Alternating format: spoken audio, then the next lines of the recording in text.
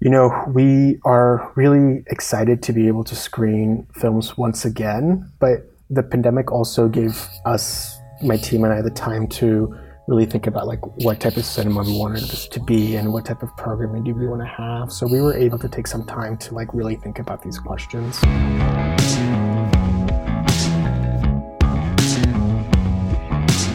This is the Box Office Podcast. I'm Russ Fisher, the editorial director of the Box Office Studios, and I am joined this week by Rebecca Pauley, the deputy editor of Box Office Pro. And in fact, really, it's me joining Rebecca because she's been a more consistent voice of the podcast than I have lately, due to a whole variety of different things. We are going to talk about a few different things, but first, Rebecca, how was your weekend? What'd you do? Good Mother's Day stuff, as I'm sure you did. Went bowling for the first time since my senior year of high school, and I can't bowl. I'm bad at it. Had fun, though. Turns out it's more fun if you drink while you're bowling. Most places are aware of that, and they provide alcohol services. I'm glad that you qualified that with since your senior year of high school, because I was going to say if you got to this point in your life and you'd never bowled, I was going to be shocked. Among the group of people was a friend of mine who she had like a 4-month-old baby, and she bowled a strike while holding the baby. I was going to say the baby was better than you, in which case you should, okay, yeah. There was a 4-year-old, and she was better than me, so... I think that's a great Mother's Day story that the woman holding her infant was able to bowl better. Sadly, I did not get out to the cinemas, though, to see Doctor Strange, which I know you were able to do.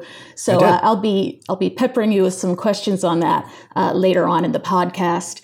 And then for our feature segment this week, we have an interview with Moises Esparza, exhibition manager at the Digital Gym Cinema in San Diego, which actually lost their lease while closed due to COVID. Luckily, we're able to find a new location to move into, but had to actually move into it while COVID was happening and restart their cinema. And it's a really interesting cinema, and I had a lot of good time speaking with Moises.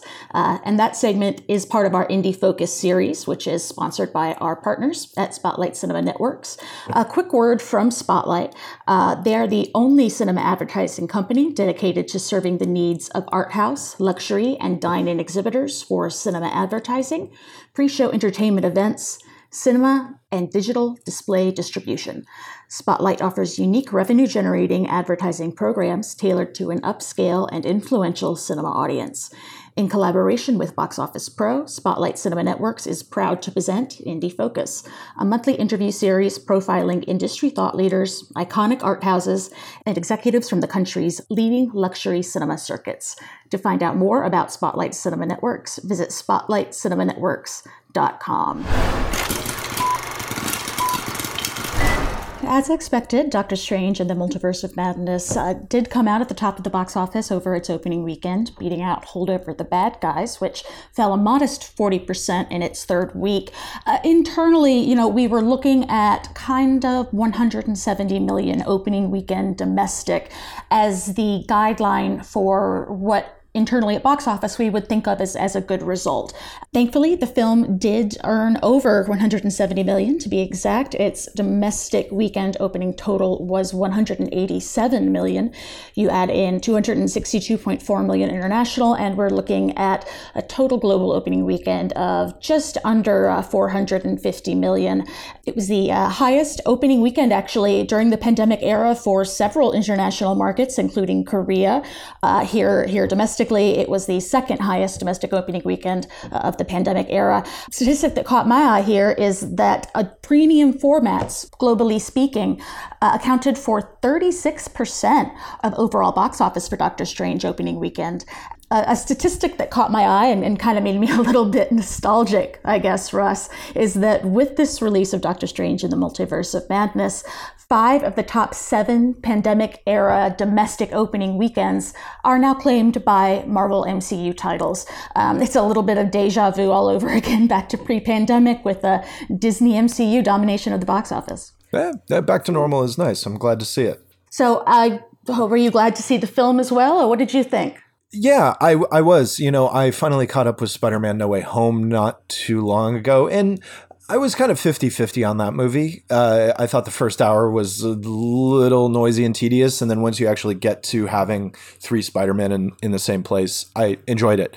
And this movie is kind of the same. The setup of this kind of takes a little bit. And then once it's really running, I did have a good time with it. More than anything else, I think the key question with Doctor Strange in the Multiverse of Madness is, does this feel like a movie made by the guy who made the Evil Dead movies? And the answer is yes. And that's kind of amazing because there's some stuff in this movie that, Rebecca, you as a fan of old school horror, I think it's a stretch to call this a horror movie. It is certainly the most horror leaning movie Marvel has made. And there are places in it where there's stuff directly imported from the Evil Dead movies and from some of Sam Raimi's signature films.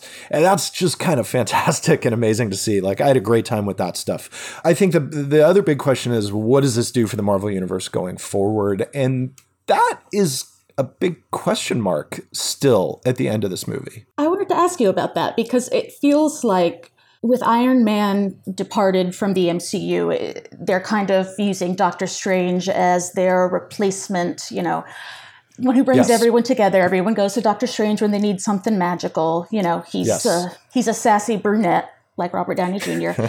He's kind of a mentor figure. He has become sort of an axis around which all of these other characters and events revolve a little bit. But is he anything more than that at this point? I want to know, because a friend of mine who saw it mentioned to me, he's like, Doctor Strange is like, his character arc began and ended in the first film, and now he's just a guy you go to for magical stuff. Whereas with Iron Man, I mean, we saw his character develop, and people were still emotionally invested throughout multiple phases of the MCU.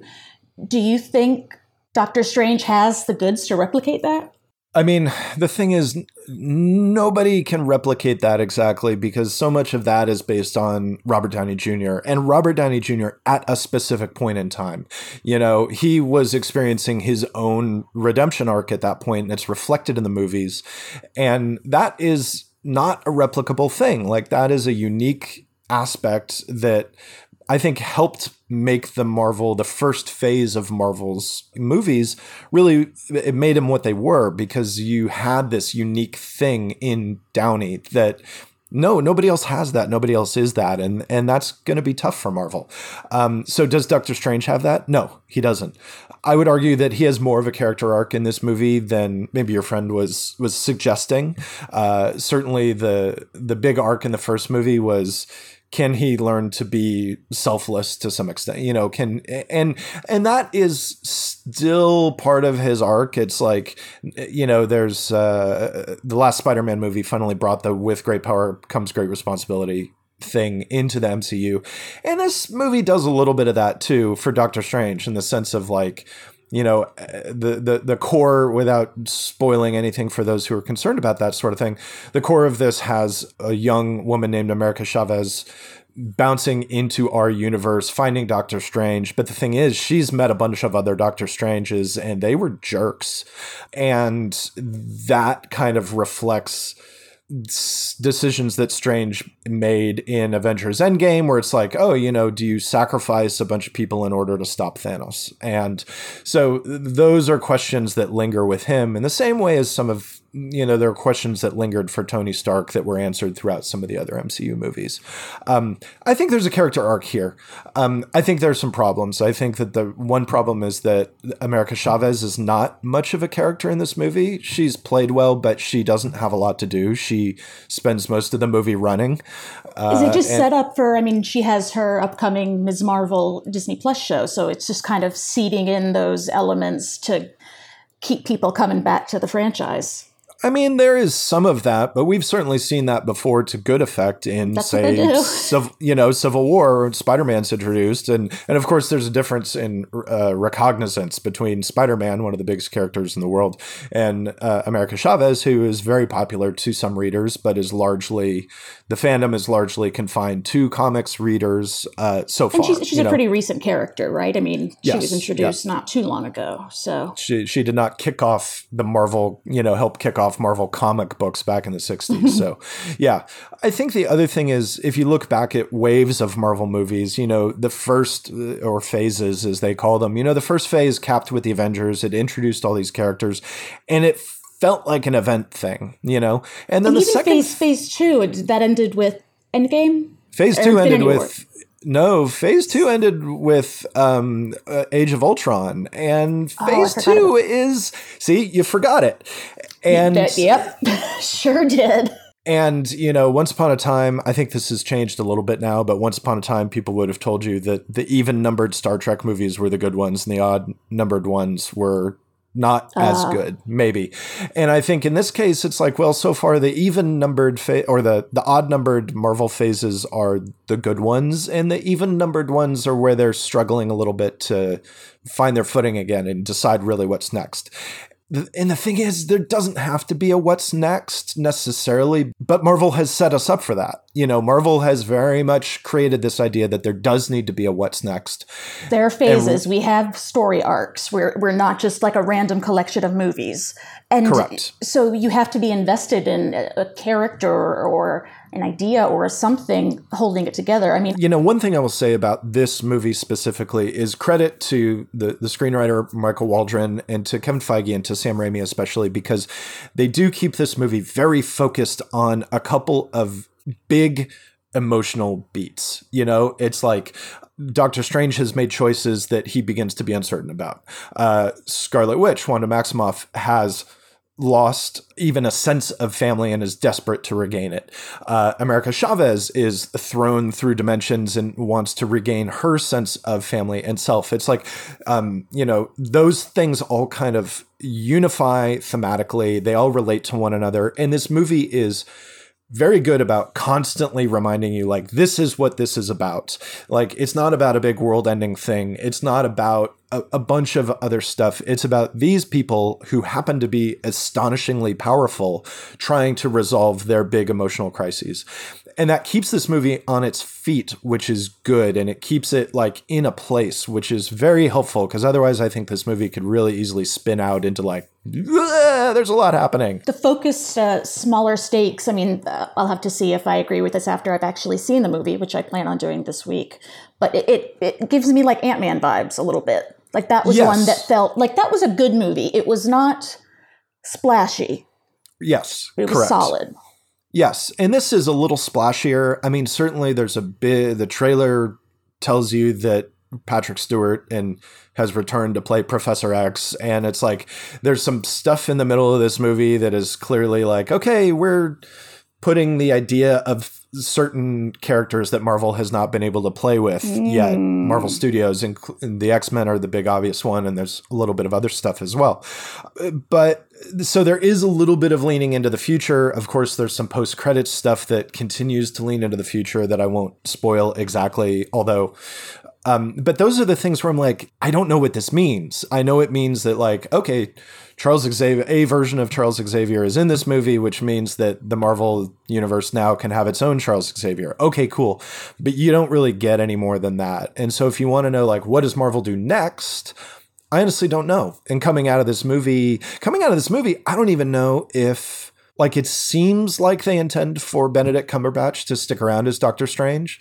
And I think, the suggestion is that there will be probably another big event, Avengers event type thing, whether it'll be called an Avengers movie or not. There will be some sort of big event kind of thing. Some big kind of team up, rally the troops. There will be something like that at some point, or one of the movies that is coming will act as that, whether it's labeled as that or not. But it's not like there's not a big villain teased exactly. So you don't know, like, oh, they're going to fight Thanos and we're going to see everything building to Thanos. Like, at this point, you don't know what everything is building towards. And again, that's okay. It's just different from what Marvel has conditioned us to look for and to expect. What's the next MCU slated? Is it... Thor's the next one, and then Black Panther, Wakanda Forever. Of course, huge questions about Black Panther, because obviously the death of Chadwick Boseman changed that movie significantly. What is Black Panther 2? I don't know. And, you know, we're bopping around we got multiverse and then Thor, outer space shenanigans. And then we have kind of, I assume Wakanda Forever will be, you know, a grounded Wakanda set kind of almost thriller vibes. The first one had in a way, like a little heistiness. It was quite good. I'm just curious to see how they are going to tie all that together and what it's going to build to, and what our first Robert Downey Jr.-less Marvel phase is going to look like in retrospect. Yeah, I don't know. And, you know, yeah, we've got Thor, we've got Black Panther 2, there's Guardians 3 coming, there's the next Ant-Man movie coming. Is Ant-Man going to be the big team-up movie? Probably not. After that, there's Guardians of the Galaxy 3, which is probably almost certainly not going to be the big team-up movie, because that is the one that's going to kind of cap off James Gunn's own little Guardians trilogy. And it seems like that's probably going to be pretty Guardians focused, and that's it. After that, we get the Marvels, which is, you know, the Captain Marvel 2 that's been renamed. A bunch of other characters will certainly be in that movie. And then potentially Fantastic Four. So Fantastic Four could be like, if there was going to be sort of a team up movie kind of thing, Fantastic Four would be the place to probably pin your hopes. And that one, of course, we don't know what that movie is going to be. We don't know who's in it. There are some things in Doctor Strange that make some suggestions, but I don't think they actually tell us anything casting wise. Will somebody finally be able to make a good Fantastic Four movie? My God, great. Imagine the possibilities. Be fantastic. And, you know, and it's not going to be John Watts who directed the last 3 Spider-Man movies. He was going to do Fantastic Four until last week or the week before, and then he bowed out. And I think, you know, he's done 3 Marvel movies in a row, and that's probably enough for a while. I really liked his earlier movie Cop Car. Like I'm ready for him to go back to, you know, take a break and do some original script stuff. Cop Car was a really neat little movie. Saw it at Sundance, was a fan. And so I was psyched when he did Spider-Man. And it's, you know, we've talked about this before, how John Watts has kind of been like Marvel's invisible director in a way.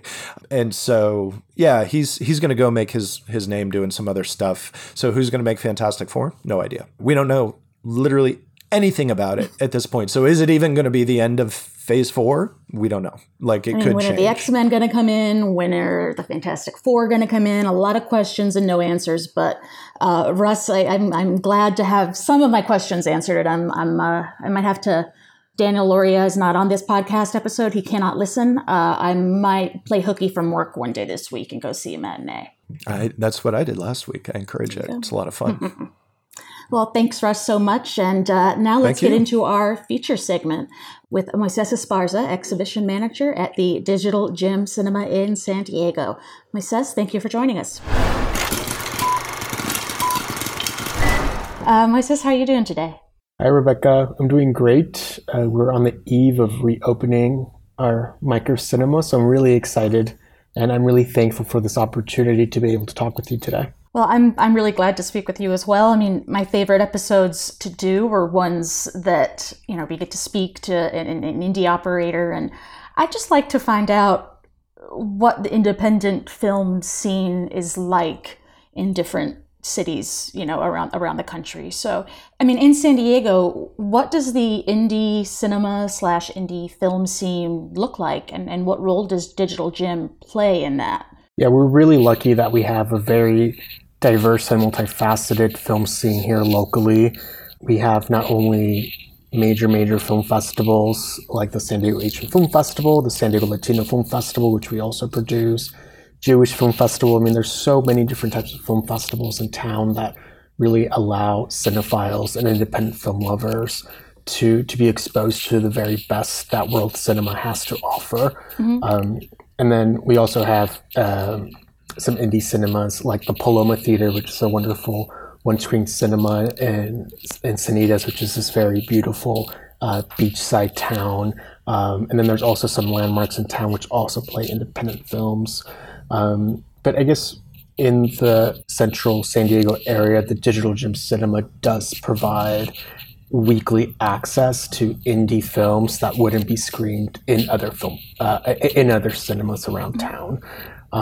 So I think that's our main function, is to be able to give a voice and a platform to tours, to emerging filmmakers who, have these amazing, exciting propositions that may otherwise not get theatrical play in San Diego. So that's where we enter, and we give these filmmakers and these films that exhibition platform.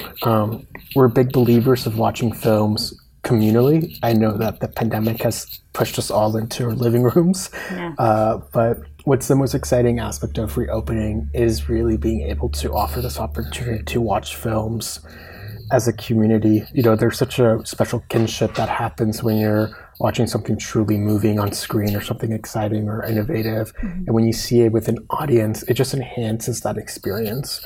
And the type of content that we screen isn't always linear, I should say. There's some of them don't follow tradition. Some of the films don't follow traditional plot devices. So what I love the most is hearing our audience kind of discuss the film afterwards in the lobby. Yes, best part. Yeah, the discussion is the best part, and I guess I'm not really that interested in whether or not people like the movies or not, but I am interested in the discussion that comes from, the innovation in genre modalities or sensibilities, or if a film is really confounding, I love the opportunity to hear everyone else's perspectives on what the meaning of the film was, for example, because it can be so subjective, and that not only enhances the viewing experience, but it also enhances my kind of procedure as a programmer. When I see that audiences are willing to take a risk on an experimental film, or a film that's a little bit, left of center, it prompts me to look for more films that are in that vein. Or sometimes if, there's a string of films that are maybe just too out there, I kind of scale back and try to book something that's a little bit more accessible. So, that public feedback really helps me kind of find that perfect medium between the accessible fare and the more kind of avant-garde films. But yeah, just really humbled to be able to reopen our cinema in a town that's already so rich with, organizations trying to screen wonderful films from all over the world, and just humbled to be able to be a part of this amazing community. You mentioned you're on the eve of opening this micro cinema. So thank you even more for taking the time to speak with me, because I know you must be real busy right now. Can you explain to us kind of the timeline of Digital Gem kind of opening, reclosing? What are you opening, and what closed, and what's the story? Yeah, so we established the Digital Gem Cinema in 2013 in a neighborhood called North Park in San Diego. We took over an old auto parts store and turned it into a movie theater. And it really, at the time was one of a kind in that neighborhood in particular. And we were really instrumental in revitalizing that particular block of the North Park neighborhood. We were there, and, it took a while to build word of mouth and an audience, just because people are very used to going to the movie theaters they're used to, or maybe sometimes people don't want to seek out some of these independent films until they do, and they become fans of them. So it took a while to maybe get into the swing of things, but once we did, we really became a really exciting hub where cinephiles could come visit week after week and be exposed to amazing content on a weekly basis. But our lease expired during the pandemic in 2020. And we weren't able to renew it. So in August of 2020, we moved out of that North Park location. And at the same time, we were developing a relationship with the University of California, San Diego, and they were building a new cultural center in downtown San Diego. And they were really excited about the idea of having a cinema be part of this new cultural center. So we were able to work it out so that the new Digital Gem Cinema is in this amazing new building called Park and Market, which is in downtown San Diego. And here we are now. We closed in August of 2020, like I said, and it's been almost 2 years since we were last open. So we are really excited to be able to screen films once again, but the pandemic also gave us, my team and I, the time to really think about like what type of cinema we wanted this to be and what type of programming do we want to have. So we were able to take some time to like really think about these questions. And I know now that as we're reopening, it all seems kind of like rushed, but it's really been like 2 years in 2 years in the making. You're kind of like rebuilding the cinema from reset. Oh, yeah, that's a good way of putting it. And in a brand new neighborhood. So we anticipate that it'll take a while for us to build the type of attendance that we used to have at our former location. But like I said, we're also very excited by the idea of tapping into a new neighborhood. You know, we are surrounded by residence buildings that are 20 stories high, maybe. So I know there's people in these buildings that love watching films, but you know, it's just going to take a while for us to be able to reach them. But it's an endeavor and a challenge that we're really excited to undertake. And our partnership with, you know, the University of California, San Diego is really valuable, and they've been super supportive. And, you know, whenever people stop by for tours and they're like, oh, there's a cinema here, and I see their eyes light up and they're like, no, not open yet, not quite. No, but they get excited by the idea of a cinema in their neighborhood. Oh, nice. So I hope that we become kind of like a destination for cinephiles in downtown San Diego, for those who like don't want to drive outside of this bubble to go to a movie theater. I hope that we become their destination. It's all very, very exciting, definitely a reset. But you know, with each email that we send out, with each social media post that we put up, I see responses from individuals who support us at North Park in our former location saying, can't wait for you to open. And when you see like advanced sales coming in, it's reassuring to know that like you still have a place in the community after a long absence. I mean, that's so important, I think, especially for art house cinemas, that connection with local institutions and just the community.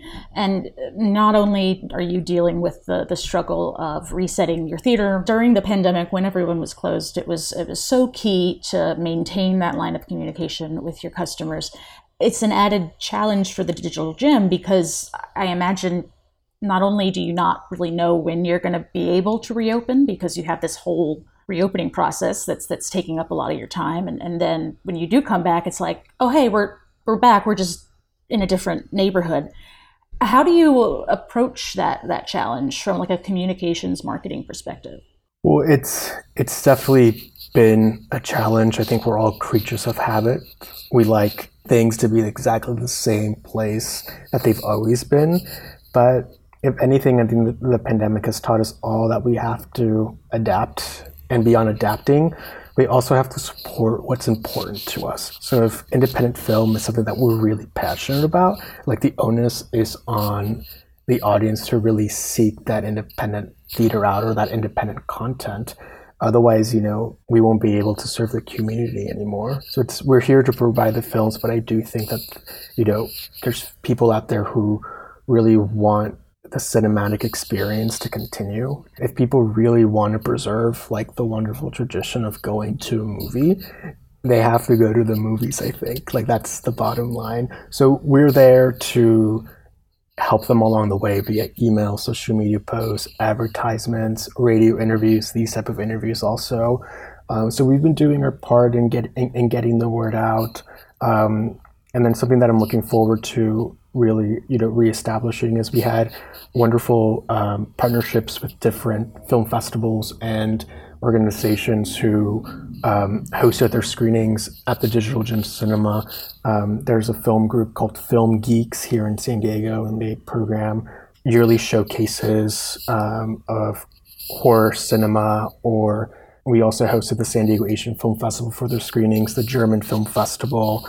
So I really want to know, I want these institutions to know that our venue is available to them to screen their films, because I think the key to longevity is in these partnerships with other local institutions and aligning ourselves under a common goal, which is the public exhibition of film. So beyond, you know, just the regular audience member, it's getting in touch with these other arts leaders and making sure that they know that our venue is available to them. Outside of the screenings that come out of these partnerships, you know, as you're rebuilding and resetting what the most ideal version of Digital Gym, obviously programming is a huge part of that. You mentioned that you I love, sometimes you program something more accessible to get people in, and then you hook them for the weirder stuff. As you open tomorrow, as you look forward to rebuilding that audience, what sort of programming strands are you looking at? Or how is it going to maybe be different from what it was before? What thought went into that on your guys' end? Yeah, I think right now we're like in a very exploratory period in terms of getting reacquainted with the content that's available to us, and we're responding based off of what's available to us. But what I've found, especially with the films that I've programmed in May, which include Memoria and In Front of Your Face and Gaspar Noé's newest Vortexes, that a lot of these films are really, really personal and internal, but through that exploration of these internal feelings and ideas, great big ideas are posed back on the audience about existentialism and why we're here on Earth and how to make the most out of life. And that might I be feel a like we've all been response. in the middle of an existential crisis for the past few years. So that kind of fits. So these filmmakers are posing these questions right back at you. And I think a really great way for us to kind of mediate our own kind of struggles with what it means to be alive right now is through art and through seeing other characters, whether fictional or not, go through something similar. And I walked away. Feel the energy from the other people in the room who are going through that same thing, rather than just being on your sofa. Exactly. Yeah, that's why the community aspect is so important. Is, if we are going to heal from the chaos that the pandemic brought upon us, we all have to come together, I think. And I think art is a perfect way to kind of conceptualize the trauma that we've been through and hopefully come up with collective strategies to overcome what we've all been through. But yeah, in terms of programming, really just trying to listen to, I guess, what the filmmakers are saying themselves and trying to maybe provide our cinema as a vessel to finding some sort of resolution with the state of the world right now. And then eventually, I think I'll go down some familiar roads. We screened a lot of documentaries with a social justice angle. We screened a lot of films in Spanish. I mentioned that we also produce a San Diego Latino Film Festival. So films in Spanish are always really, really successful.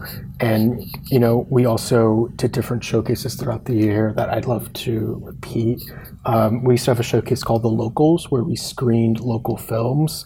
I look forward to bringing that back. And then around the December, January, when the buzz is around a lot of nominated films, either through the Academy or through Independent Spirit Awards, we have this showcase called For Your Consideration, where we screen some of these very, very celebrated films. And then sometimes we even move films over from the Landmark or other chains that may not have found their audience, and we call those last chance indies. So there's all these showcases that were in play, when we were previously open, that I want to reintroduce over time. They might work, they might not. But right now, like I said, we're just exploring. And first things first is just opening and letting people know that we're back. There's a gradient between the outside world and the movie world. You gotta exactly. ease into the zone. It's like a threshold that you have to cross into in order to gain access to the actual film. But I personally like sitting through all that stuff. Some other people might not, but I enjoy just seeing moving images on screen, to be honest. So yeah, there's definitely a place for ads in the Digital Gem cinema. Well, Moises, thank you so much for joining us, and I hope I'll be in San Diego one day and I can go to the Digital Gem. Oh, I would love for you to come by and watch films, and thank you again for this opportunity. It was very, very special. And that wraps up the latest Indie Focus episode of the Box Office Podcast. Thanks once again to our sponsors at Spotlight Cinema Network. Also, thank you to Russ Fisher and Moises Esparza. The Box Office Podcast is produced by Box Office Pro, Box Office Studios, and Record Edit Podcasts. And on behalf of the whole team, we're excited to welcome you back for next Thursday's episode. Thanks and have a great day.